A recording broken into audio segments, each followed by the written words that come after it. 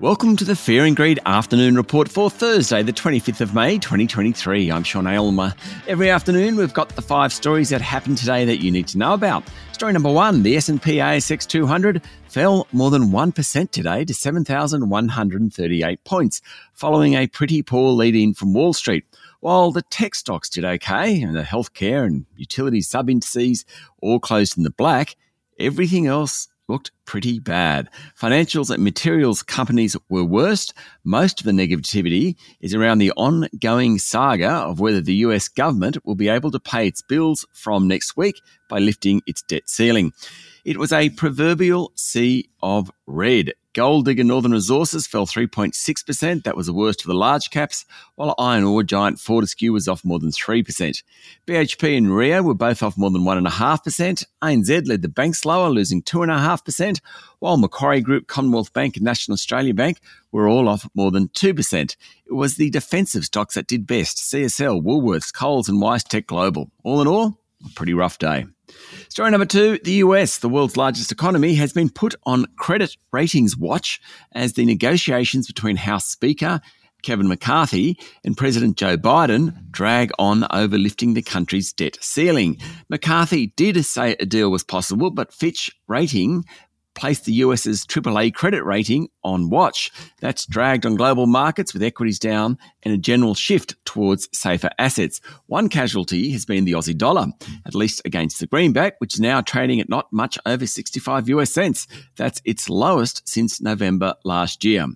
Story number 3, Mike Cannon-Brookes is close to securing a deal to acquire Sun Cable, beating out billionaire rival Andrew Forrest for the $35 billion clean energy mega project in Northern Australia. That's according to a report in The Australian. The project was placed into voluntary administration in January after Dr. Forrest and Mr. Cannon-Brookes clashed over funding, management and strategy of the company. Apparently the deal is close to completion and Mr. Cannon-Brookes is on course to win. A victory for Mr. Cannon-Brookes would revive Sun Cable's original business plan on exporting solar-generated electricity to Singapore via a near 5,000-kilometre undersea cable to provide cheap electricity to Singapore. But scepticism over the viability of the undersea cable continues. At 4,200 kilometres, the link to Singapore would be more than 5 times bigger than the longest submarine link yet proposed. Story number 4, shares in agribusiness Costa jumped more than 7% after the group predicted that its 2023 harvest in China and Morocco will generate strong returns. Costa has become a very global business, and that's fortunate because its domestic growing has been hit by extreme weather, which hurt its overall performance last year. At its annual general meeting today, Chair Neil Chatfield said the international operations were on track for an improved performance. He highlighted new blueberry variety plantings in China and Morocco.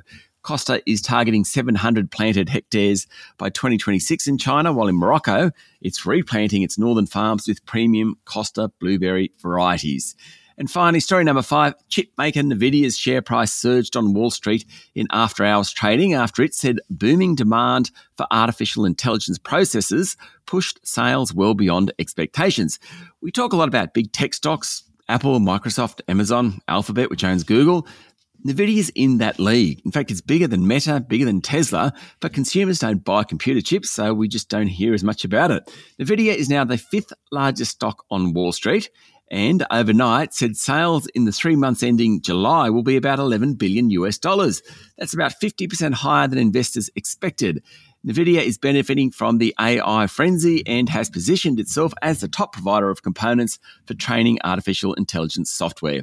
That's it for the afternoon report for Thursday, the 25th of May, 2023. Michael Thompson and I will be back tomorrow morning with a Friday edition of Fear and Greed.